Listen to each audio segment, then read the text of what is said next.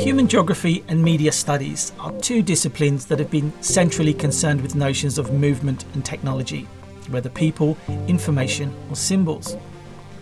Here at Karlstad University, the GeoMedia Group has built a growing network of researchers who are centrally concerned with questions about the role of media in organising and giving meaning to processes at work in technologies of spatialisation. For these researchers, geomedia is best understood as an emerging field that studies the complex dialectics of space, mobility and media. It is about making sense of the complex forces that mould societies, territories and bodies. Hello and welcome. My name is John Lynch, Associate Professor at Karlstad University in Film and Media Studies. And today I'll be talking to four people involved in the GeoMedia Research Group here at the university. These are Andre Jansen, Professor of Media and Communication Studies and Director of the Research Group and author of Mediatisation and Mobile Lives, a critical approach published in 2018. Mekonnen Tesfahuni, Professor of Human Geography and who co-edited the book Privileged Mobilities, Tourism as World Ordering in 2016. Lena Grip, Senior Lecturer in Human Geography and who researches in the areas of home and belonging and the role of media within this. And Karin Fast, Senior Lecturer in Media and Communication Studies and co-author of a soon-to-be published book titled Transmedia Work, Privilege and Precariousness in Digital Modernity.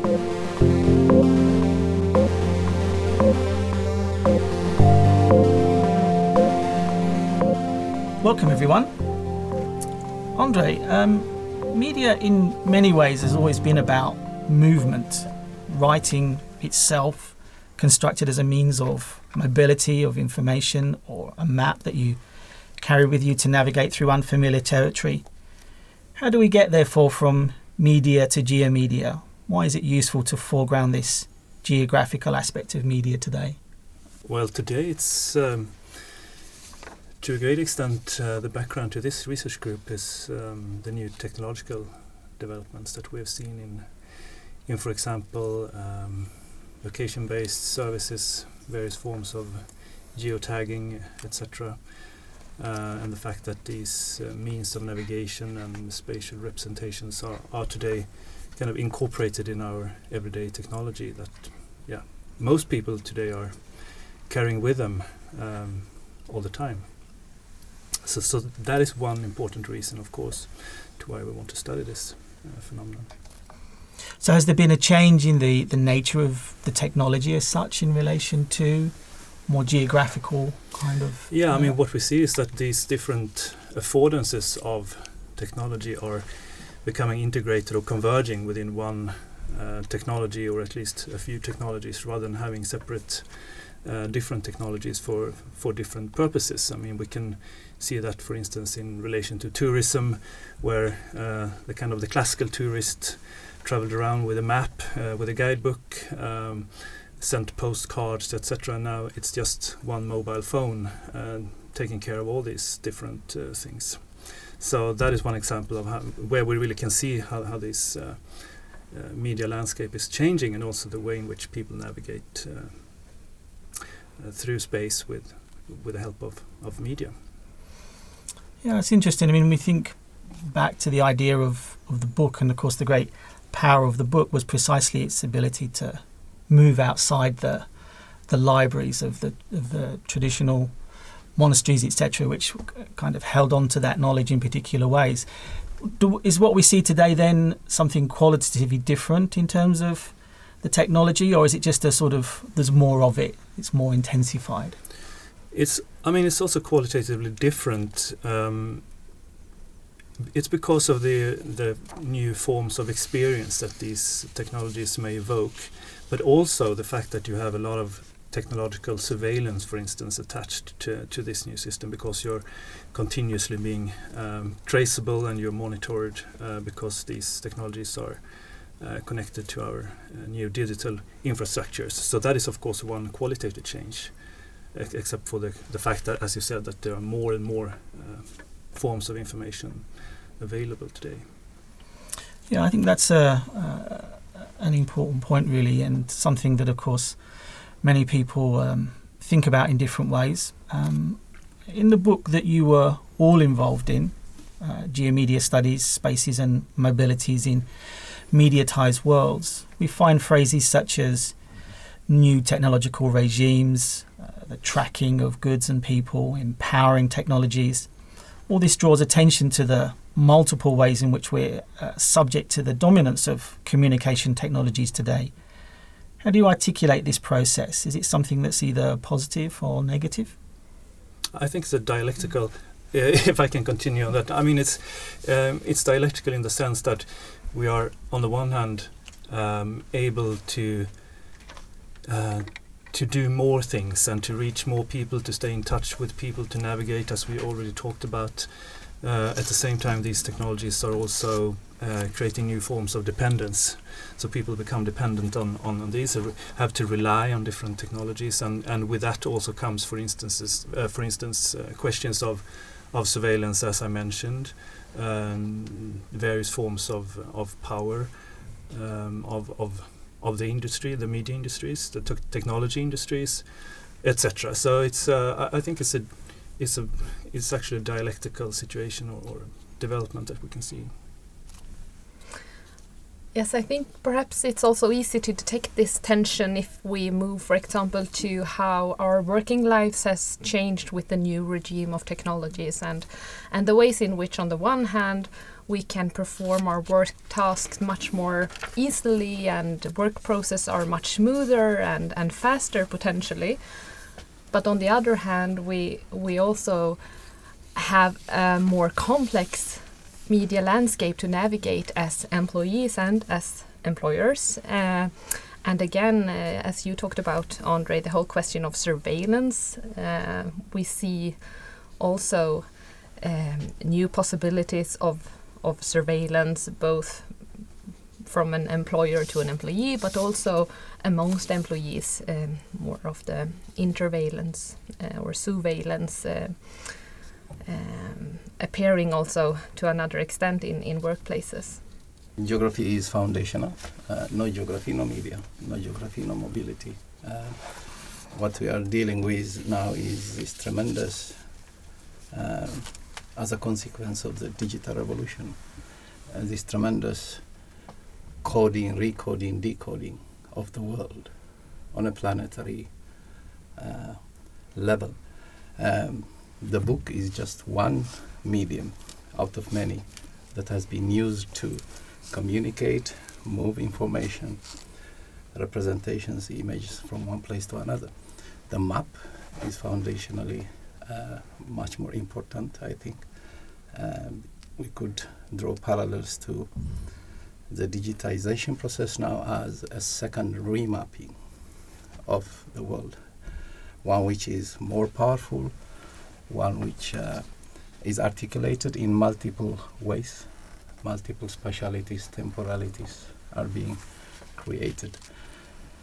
And what I would like to stress is that the differential geographies of communication, of mobility, the creation of space and place have been accentuated because of the digital revolution, the technology that Andre was talking about. So geomedia becomes very, very central. It's an attempt to study this, to conceptualize this, to theorize this, and make sense of this. In many ways, a true revolution. Sure, yeah. I mean, I suppose what more and more people are becoming aware of is, I mean, when we think about, say, maps and guides in a traditional sense, we're aware of the nature of publishing and things like this. Today, there seems to be much of the process of producing these things is invisible. So, what we're presented with is something that's very clean, that's designed very well. But if you like, the sort of architecture of the technologies is much more, is less visible in that sense. But we are beginning to be aware that we're, in that sense, being guided or pushed more than perhaps we've been aware of before. I mean, is that something that's a concern in this regard? Yeah, I think that there is this the invisibility. That's one of the challenges that we have to deal with also as researchers, because we have to really put ourselves out of our everyday normal relationship with the media to even detect all of the interrelations between media and spatial relations that we cannot even detect unless we really open our eyes to it. One of the concepts that we talk about in the book is geomediatization, and apart from describing the qualitative shift of technology and our relationship to technology, it also emphasizes exactly the kind of naturalization and normalization of geomedia, to the extent that we might not even comprehend it or see it even. So it's certainly something, a relevant observation, I think. Yeah, I think I believe the invisibility also is played out, or rather symbolized quite forcefully by the very concept of the cloud. Mm-hmm. It's not something that you can smell, can touch, can see, can feel, but it's still there, the virtual, in other words. It's also articulated in the sense that the digital and the new technologies are also part and parcel of the commodity capital. And the commodity is a very strange thing. It shows itself and it hides itself.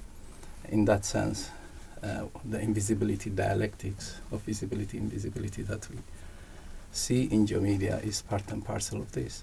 So who is being seen, who is being made invisible, who is erased, what places, where, how.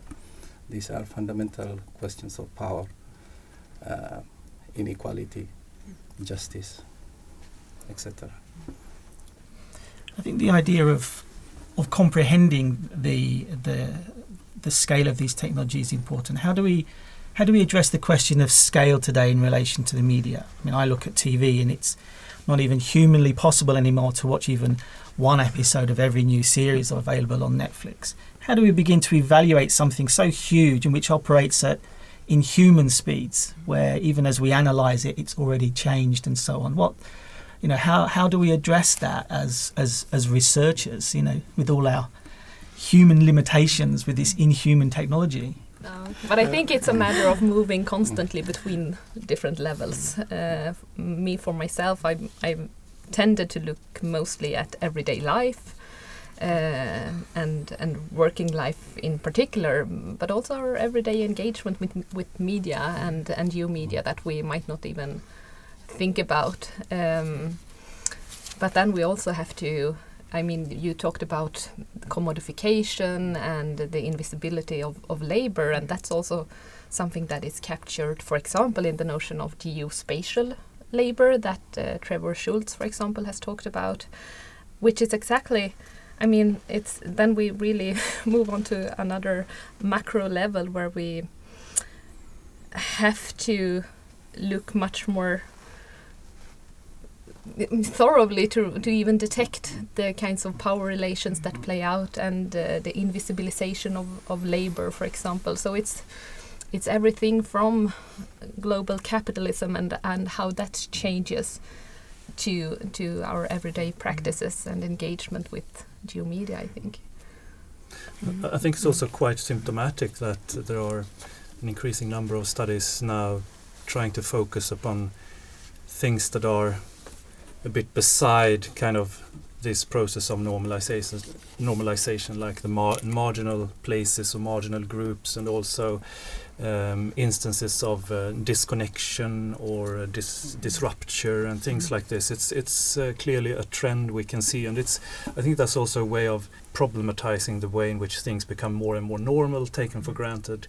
So researchers start looking into these groups of resistance or kind of also places where you don't have any connection, see what this imply in relation to society at large and so forth, because you can really grasp this normalization process through looking at places or groups where this is not normal, or trying to resist and so forth. So I think that's an important thing also to keep in mind here. I think you're pointing to a key challenge also for geomedia, not only for geomedia but other disciplines as well, or fields, because what we are dealing with is that the whole question of presence and absence, near and far, are being reconstituted in complex ways that are very difficult to grasp. We need, in other words, a new cartography to capture these differential recastings compared to the previous geographies that we had, the previous cartographies that we used. We know where we are, and we know what is happening where, when. Now I think things have become very, very complicated. We cannot talk about a sender, a receiver, the noise. If we take the classical communication model, for instance, and the silences, the absences become much more complex. So in a way, that's what makes geomedia very interesting, very challenging, sometimes even a bit frustrating, I would say. I think another very important point here is also that this new situation creates new forms of reflexivity, and people in everyday life need to develop kind of strategies for how to cope with this situation, with being constantly connected online, communicating, spreading images and so forth in social media, and commenting publicly on various things. It creates a new form of reflexivity, and you need to be aware of how things work in order to navigate. And I mean, and that plays out in different ways in different social groups. And I can just, as an example, mention a case study we conducted of a very special group of urban explorers, people trying to search for abandoned places and hidden places and explore them. So it's a very kind of spatial, almost in some sense touristic form of leisure activity among especially middle class groups. And in that group it's interesting to see how some of them are really alternative and want to maintain this kind of alternativeness of the activity, also not using media technologies, exploring without any connections, or really go offline at the same time, while others are using all the GPS systems to navigate and spread images and kind of create brands for themselves and maintaining websites and so forth. So you can really see how you can, within one particular subgroup, etc., you can see different approaches to media, which is also then representing society at large. It can be in the shape of different forms of capital, resources, etc. Who you want to be, basically. That reminds me of another case study that we have done on musicians, where we came to the conclusion that they very reluctantly embrace the whole geomedia regime, and they are, as other researchers has also talked before, very reluctant entrepreneurs, but still they see the need of really engaging with, for example, social media, but also these intermediary direct-to-fan platforms where they also can get a lot of statistical data, follow the metrics on how their success rate is going up or down, depending on if they have released a new song, for example. So they are also, as another example then, very reflexive in the way they engage with social media, their social media appearance, their brand building activity, whether or not it's good enough or sufficient enough, or if they should put more effort into that, which even, problematizes the whole question of what is it actually that musicians of today are supposed to do, apart from creating music. So, but I can fill in the other side of this. I can take an example from my case study about migrants in Sweden that have arrived in the last 5 years or so. For them, the media is essential for keeping in touch with lost relatives or relatives back in their homes, and also being able to to look at the old TV shows I used to look at. So the media is not that. It's a part of their everyday life and keeping track with what they used to have. So it's it's many aspects of. I remember this story at the height of the so-called migrant crisis in 2015, where it was.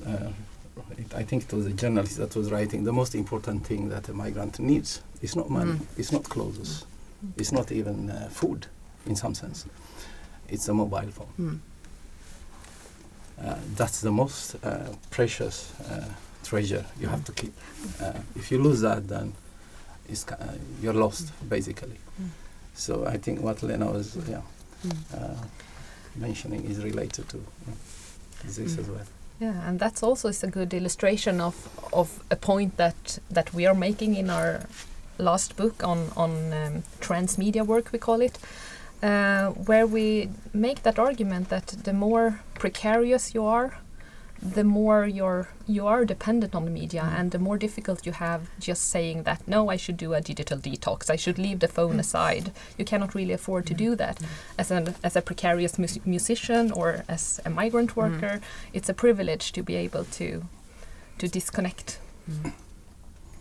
In a way, the research that I'm doing now in geomedia, especially that related to mobility, to me is a continuation of what I've been doing since the 90s, where I was trying to analyze mobility through a geopolitical lens, where I talk about the geopolitics of migration, mobility, differential mobility, empowerments, etc.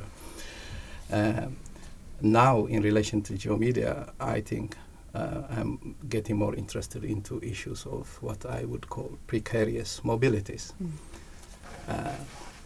In contrast to privileged mobilities. The tourist is a privileged mobile subject, but often we forget the other types of mobilities, the precarious mobilities that Lena was talking about, the migrants as asylum seekers, refugees, the corpses that are floating in the Mediterranean. Sure. I mean, I think, as you say, one area that strongly resonates with the idea of geomedia is tourism, which has always been underpinned by technologies of both observation and navigation. And I think, as I discussed previously with Gillian Rose, empire cartographers always had military escorts. So there's a connection between, shall we say, overseas travel of Europeans and imperialism. Mecca, I mean, you've published extensively in this area. How does the modern tourist function in terms of this idea of sovereignty? Well, I think McConnell put it best. He asked the question, what is a modern expeditionary army without weapons? And he answered it himself. Tourists.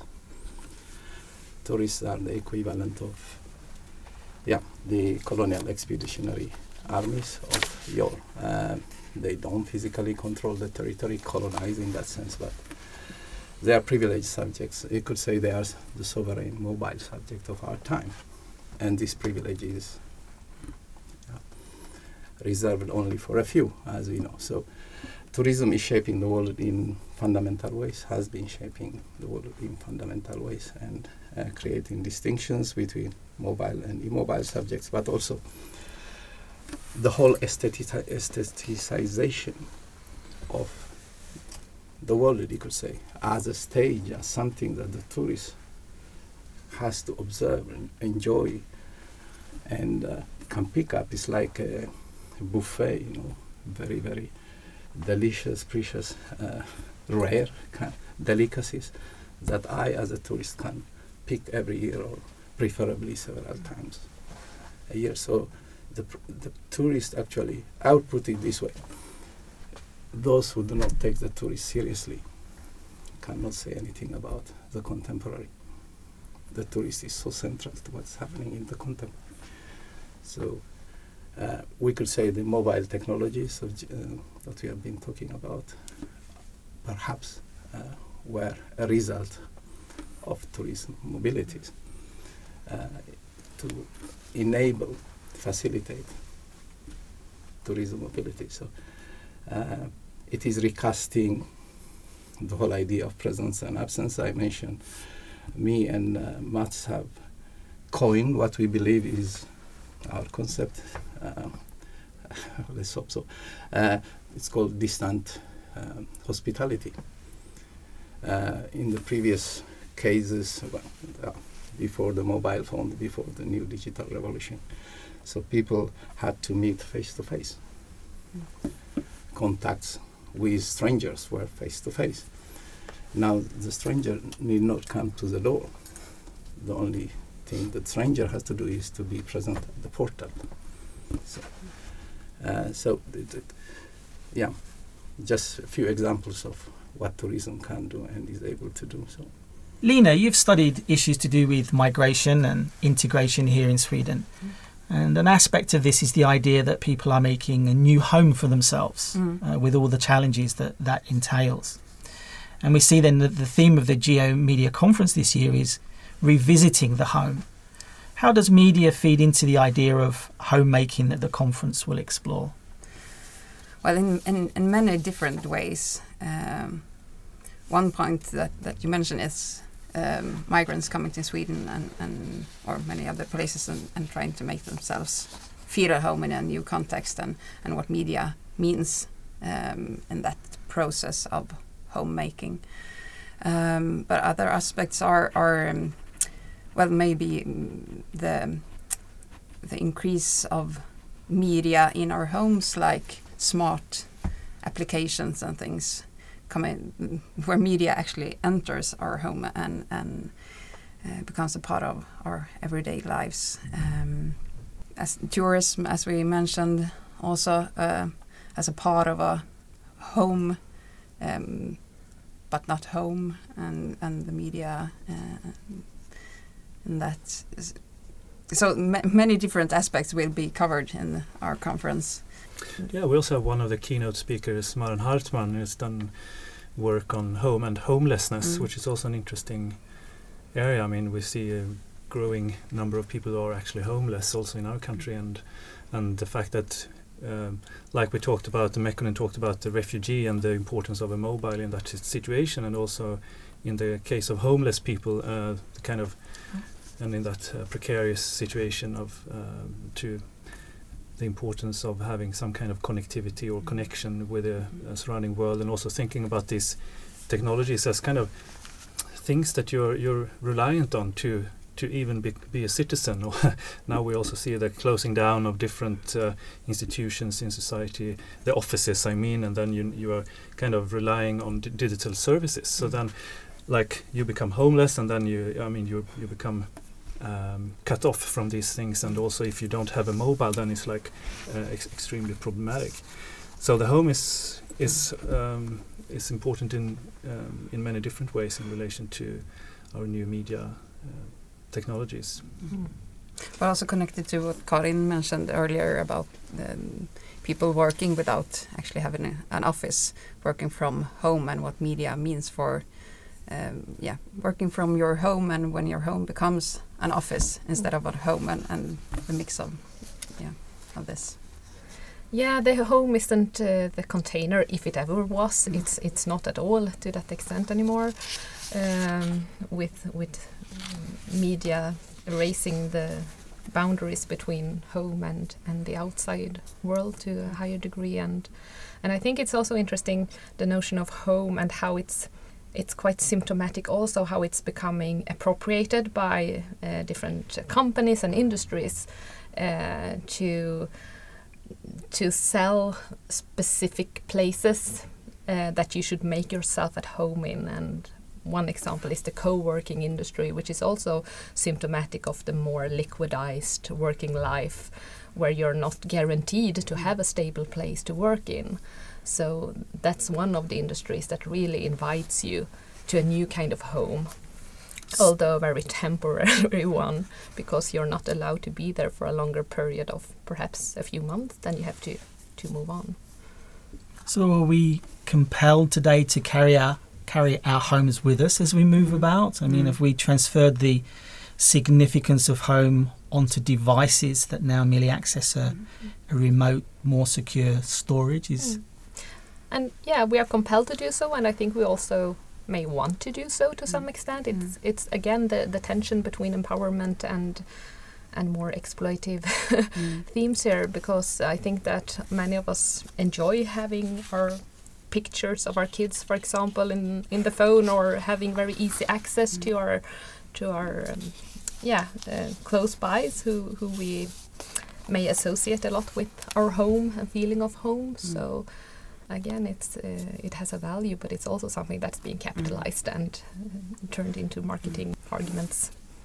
At the same time, I also think it's easy to, and I've sometimes seen that, to exaggerate this argument that we have media, we are at home with the media, we are at home in the media, and we can kind of create like nomadic identities. We are free floating, and we can feel at home everywhere, but it's also, or anywhere, and that's kind of that's also an argument that seems to be very much preserved to the privileged people who actually have, you can always fall back on some sense of belonging or some place where you can go and feel secure or feel at home, and you can select these places if you want. But it's not as easy to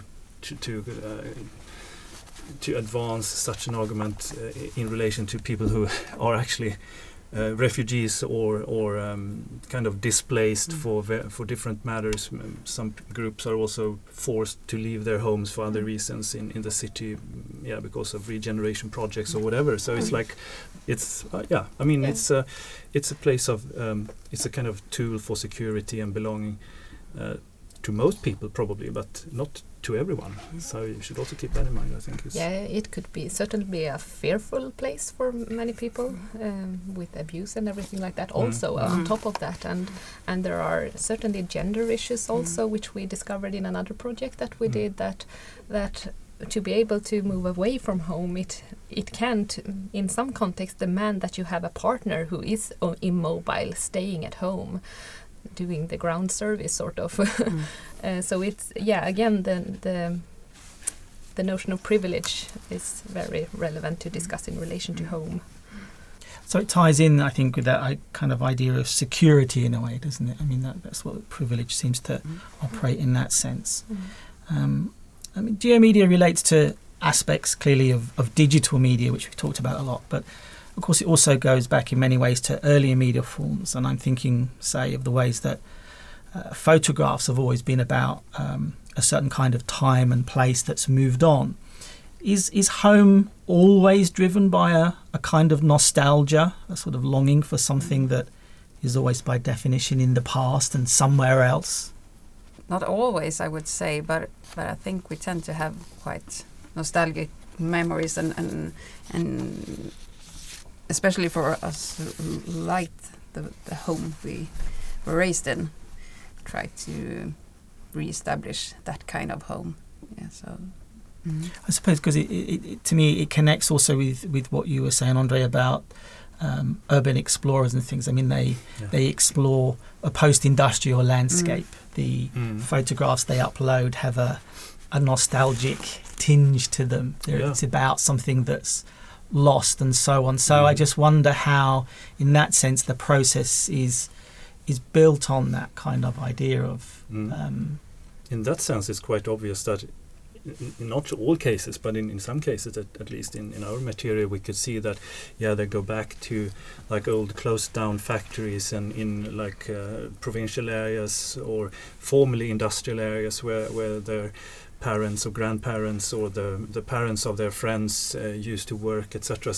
And then you have these kind of remnants of an old era still standing there, like huge monuments, and you can almost feel, or you can see what was going on there, but it's like just a nostalgic memory to some extent. But I think in that case it's also it's not just a pleasant kind of nostalgia, it's also something which is a bit fearful. And again, I think that now as my kind of thoughts move away, I mean, also to this question of reflexivity, then that these people also start reflecting on, okay, whether who am I to come here as a kind of tourist to look at these places where they were kind of working really hard to make a living, and some people even were killed in accidents in factories and so on during that period. If we think about the 19th century, early 20th century industrial society. So nostalgia is kind of ambivalent in that sense, I believe. So is the next generation in that sense going to confront a very different experience and expectation of home? I mean, we read a lot about how, given the difficulty of even acquiring, secure employment and property and things like this, there's a clear sense that, for our next generation, one of their key problems is that they won't have that security. Is that something that also feeds in then to how we need to speculate about the kind of consequences of these things? Yeah, I think you could place that in relation to the whole risk society and the security industry, that it secures us that we always will have our home with us, and there will always be various places that we can identify as home. And that's, again, it's symptomatic that it happens at this time and age. I think that it says something about the actual status of the home, that it's, for many people, freelancers, free movers, students who cannot afford housing, etc., homeless people, migrants, it's a very seductive argument, and you can really sell on it, that you can create artificial homes or virtual homes or homes with the help of media in different ways, I think. Yeah, but in that sense, I also think it's important to actually question what is a home, and what is it that makes you feel at home. Is it home is more than a building and place where you place your furniture. It's maybe the closeness to relatives, or a place where you feel secure, or something else. So I think it's important that we see something more than these like apartments or houses when we talk about home. I think another aspect that you also touched upon here has to do with safety, which is, security is one thing, and to feel at home in a secure way, but then is mediatization also affect our sense of safety, and the fact that people want to use media to develop a sense of safety and to feel safe from intruders and from crime. And you have various kinds of monitoring systems, alarm systems, that basically creates visible and invisible walls around your home place. But then you can also ask, okay, what kind of home are we creating under such conditions? If we really want to lock ourselves into these kind of secure, securitized places, and it's really, I think home has to do also with as we said before, you might have access to a safe, secure place, but at the same time you're not kind of stuck there as a prisoner. There is this concept of motility, which Vincent Kaufman has coined, which means that you have the capability of being mobile if you want to, if you need to, but also not being mobile too. You have a kind of control over whether to move or whether to stay put, and I think that's also essential when we think about the home. It's also a place where you can stay, and you can also choose to not be there, so to speak. So it's kind of more dynamic than just a fixed territory with these digitalized walls around it or so. So I think it's really an interesting philosophical question that is kind of emerging there. At the conference we will have a panel that discusses the theme of home in relation to film. And film is quite a special kind of medium that both as form and subject can very perceptively explore ideas relating to memory and what we might call the dreaming of home, where affective fragments that it captures sort of powerfully resonate with an audience. And I think of Tarkovsky's 1975 film The Mirror as a sort of wonderful example of a sort of poetic reflection on this process. We will be screening Molloy and Lawler's film Further Beyond, that at least in part relates to the experience of emigration and diaspora of the Irish, which foregrounds some of the complexities of the ideas of home. We also have the Swedish film Sami Blood, and the Sami, of course, are a kind of nomadic people in the way that we've talked about. What questions does this subject raise here in Sweden? What is the film connected with in Sweden today in this regard? Well, I would say that it's connected to, well, questions of colonialism, internal colonialism, and also senses of the topics of home and who's home and who is allowed to feel at home in certain places and also belonging. Karin, you're involved in the master study program in G-Media that we have here. And of course, an important area of research, as you've mentioned, is employment, or more specifically, work. One concern for many today is that we seem to be compelled to work everywhere rather than in a workplace.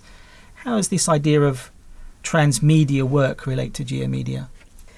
I think it's exactly, or part of it at least, is that rhetoric that you mentioned, this idea that we are able to work wherever and whenever, however, just by help of media. And then I think it's very important to both be open to the fact that yes, the media does change our relation to space and it opens up borders, material borders that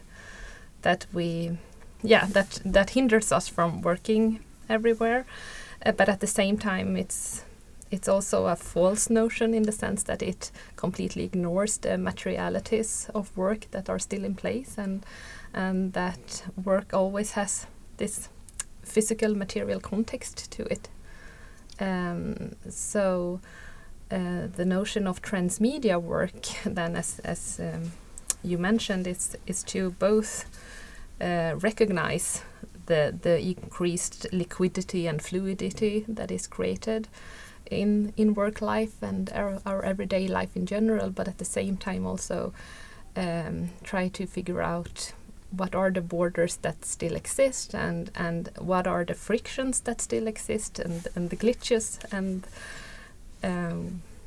where things doesn't really flow as easily as the rhetoric usually have it.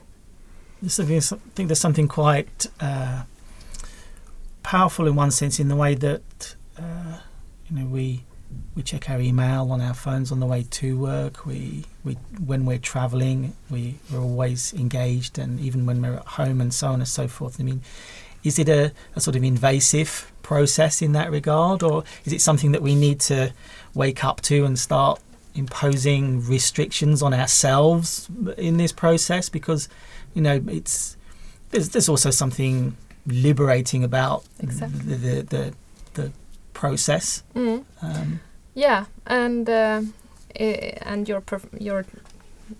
That's correct, and that's one of the endeavors of this book, is trying to figure out and to compare the potential negative aspects of this development and still recognize what is positive about it.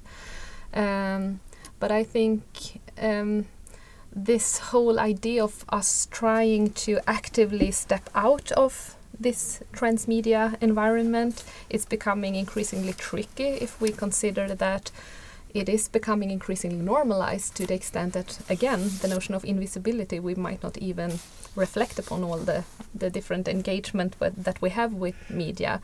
And it's also an important part of the book is talking exactly about the change of norms and expectations and requirements that are both explicit and implicit when it comes to our engagement with media. It can be we have an entire technology industry that very explicitly said that if you don't use media in working life, you will fail and you will not succeed, you won't have a career, you won't be networked, and things like that.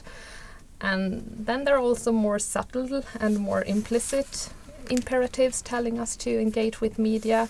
It could be expectations coming from your boss, for example. He doesn't tell you explicitly that you are expected to be available all the time, but still you get these little hints that you should probably be so, and again that you should be present on social media and things like that. So it's both. And this is also, I think, when the question of reflexivity pops up again, that it's basically something that boils down to how the individual ultimately makes a decision in that case, where to draw the line, so to speak, and whether to turn your device on or off at certain places or in certain situations, etc.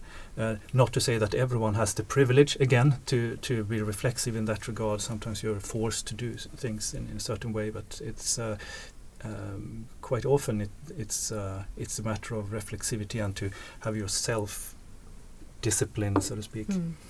And in the whole, I mean, we talk about the gig economy, and we have a lot of new entrepreneurs capitalizing on precariousness and offering on-demand jobs, gigs, and certainly for that category of workers that are dependent on those jobs to even have a salary to be able to pay the rent, there really isn't an option to drop your mobile phone, because then you won't even learn about the potential jobs that you might get. So again, it's a very interesting topic to discuss in relation to privilege and precariousness, and we have to be aware that it doesn't work the same for all of us. We have to be more sensitive to the social strata and power relations in that. I think there's a powerful effective aspect of this, isn't there? This phrase, fear of missing out, which is built into strategies now for not just marketing but also employment and things like this. So the idea then that we build into ourselves on a level of kind of anxiety things around these processes, which is open. And one consequence then, of course, is that there are new industries and new businesses popping up trying to solve that problem. I mean, that's a kind of natural market logic. Okay, then you can have mobile applications for monitoring how much you are online and what you're doing, and to tell you to turn off your mobile. And then you have services for digital detox and various forms of wellness, etc., life coaching. So this is a whole industry emerging also in order to take care of all these kind of negative effects of a life online and a working life online. Mm-hmm. So what kind of places is the master's program interested in studying? Are we talking about things on a national or a global scale, or where is the important work in this regard, this idea of places? Also in the program, I think it's relevant that we move on different levels. So there will be more macro perspective, trying to grasp the global change and the wider geography, so to speak, and also on a national level. We talk, for example, about changes in the cultural industries and how they are affected by the entrance of geomedia. But then we also move down perhaps up to everyday life, and talk about the impact on individuals when we go to the gym, when we do our grocery shopping, or when we go to work, or when we study. Those everyday places are also a very important part of the focus of the program, I think. It's also important to stress here that it's an international program. We will have students from many different places, so it's also important to think about this as kind of global learning community that we hope to establish, because we also have experiences from previous international programs where it's a fantastic resource to have all these different experiences from around the world, and you can have a number of different cases and examples, so we can really learn from one another how the geomedia situation is in different places around the world. And we also have, as an example of our engagement with the wider geography, is also that we have excursion planned in the program that can take us to different sites and to study specific geomedia related problems or topics at that site. So it's more than just a trip. It's more than just a trip. You also have to write something. Very annoying.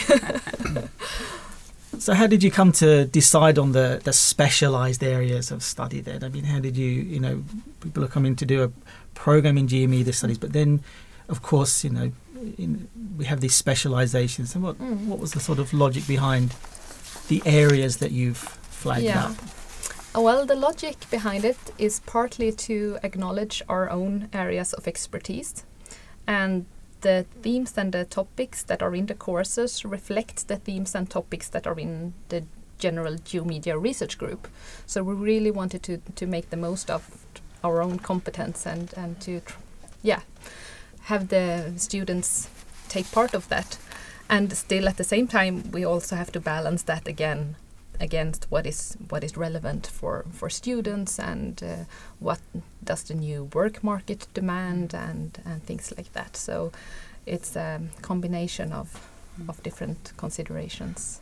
And we are also hoping that the students will come from different fields or bring different kind of knowledge into the program, so that not only us can share our knowledge, but to exchange them with them, and that then they can learn each other. The students from maybe tourism studies and geography, spatial planning, media and communication, and things like that. So they can also learn from each other. Yeah. So that's a very good point, because the whole idea behind the program is for it to be interdisciplinary. And it really integrates human geography and media studies and related areas. So in that sense then, how do we prepare young people for a future of work that's so very different perhaps than the past? Well, again, if we talk about this specific problem, I think it's a matter of mixing, as always, theory with more practical elements. We have internship, for example, and we have guest lecturers and project works that are supposed to set them in touch with the work market. And still, then we also have the more theoretical aspects that also problematizes specific exactly that work market. And I would expect that some of the students, for example, would be interested in things like place branding or working with different Internet of Things or smart city design or things like that. And so we should offer them the tools to allow them to work with those areas, but still we want them to be reflexive and we want them to be critical, so that they can also contribute to making this work market as good as it can be. It's a bit idealistic perhaps, but and that they know what they are doing. Yeah. Actually, yeah. So not just being a part of the flow. It's very easy to do so. It's very easy to just accept the jargon again and the rhetoric and just go out and think that, well, technology is great always and it's very democratic and it can change things. But then we also have to problematize that, of course, and to teach our students to do so. So the notion of a reflexive subject is important. Sure, definitely. Yeah, in kind of contemporary sense. Exactly. It's we want to educate our students for a working life, which so they can get a job, etc. But we also want to educate citizens and people who can take responsibility for the future of our society, to put it a bit boldly. Yep. Excellent. Well, thank you, everyone. So just one final question. Have you been watching any TV series or films recently that are particularly relevant to geomedia studies, or how do we connect with entertainment media today? I'm stuck in Scott and Bailey, the British TV series, the crime-solving theme. And I don't know if it's especially a geomedia theme in there, but it's obvious how media is a part of everyday life in that series, both in the way that these police officers solve crimes and looking in CCTVs, for example, but also in their private lives and things happening around phones and social media and things like that. So that's what I come up to. Mm-hmm. Yeah, I think that we can see a not a consistent genre perhaps, but there is certainly a recognition in a lot of TV series of the importance or role of social media, for example, in our everyday lives. And when you talked, it reminded me of this Norwegian TV series Skam, which was oriented towards a younger public, and I think really managed to capture how social media is very much a part of their social relations, their social interactions, and also problems of being revealed for something that you did on social media, for example, or that there is a big conflict arising exactly because of a post that you did on Twitter or something like that. So and there are also different TV series, I think, that also take advantage of that as a sort of narrative tactic, almost, to include social media posts, for example. I can finish with a very different example, actually. I mean, what I most recently read was a long biography about the Swedish author Vilhelm Moberg by Jens Liljestrand, and it's of course then it's an interesting historical perspective, because Moberg is known for especially his 4 books about the Swedish immigration and starting with the immigrants, and of course that is a interesting contrast to today's situation for migrants and also for tourists, and to thinking about our history, how it was to travel under conditions where with no kind of or not very much guidance through media, and also the kind of correspondence that took place back and forth across the Atlantic Ocean. How very different that situation was. I think that's an interesting kind of reminder to see how quickly things have actually changed, and how different the perspectives can be today. Well, thank you all very much.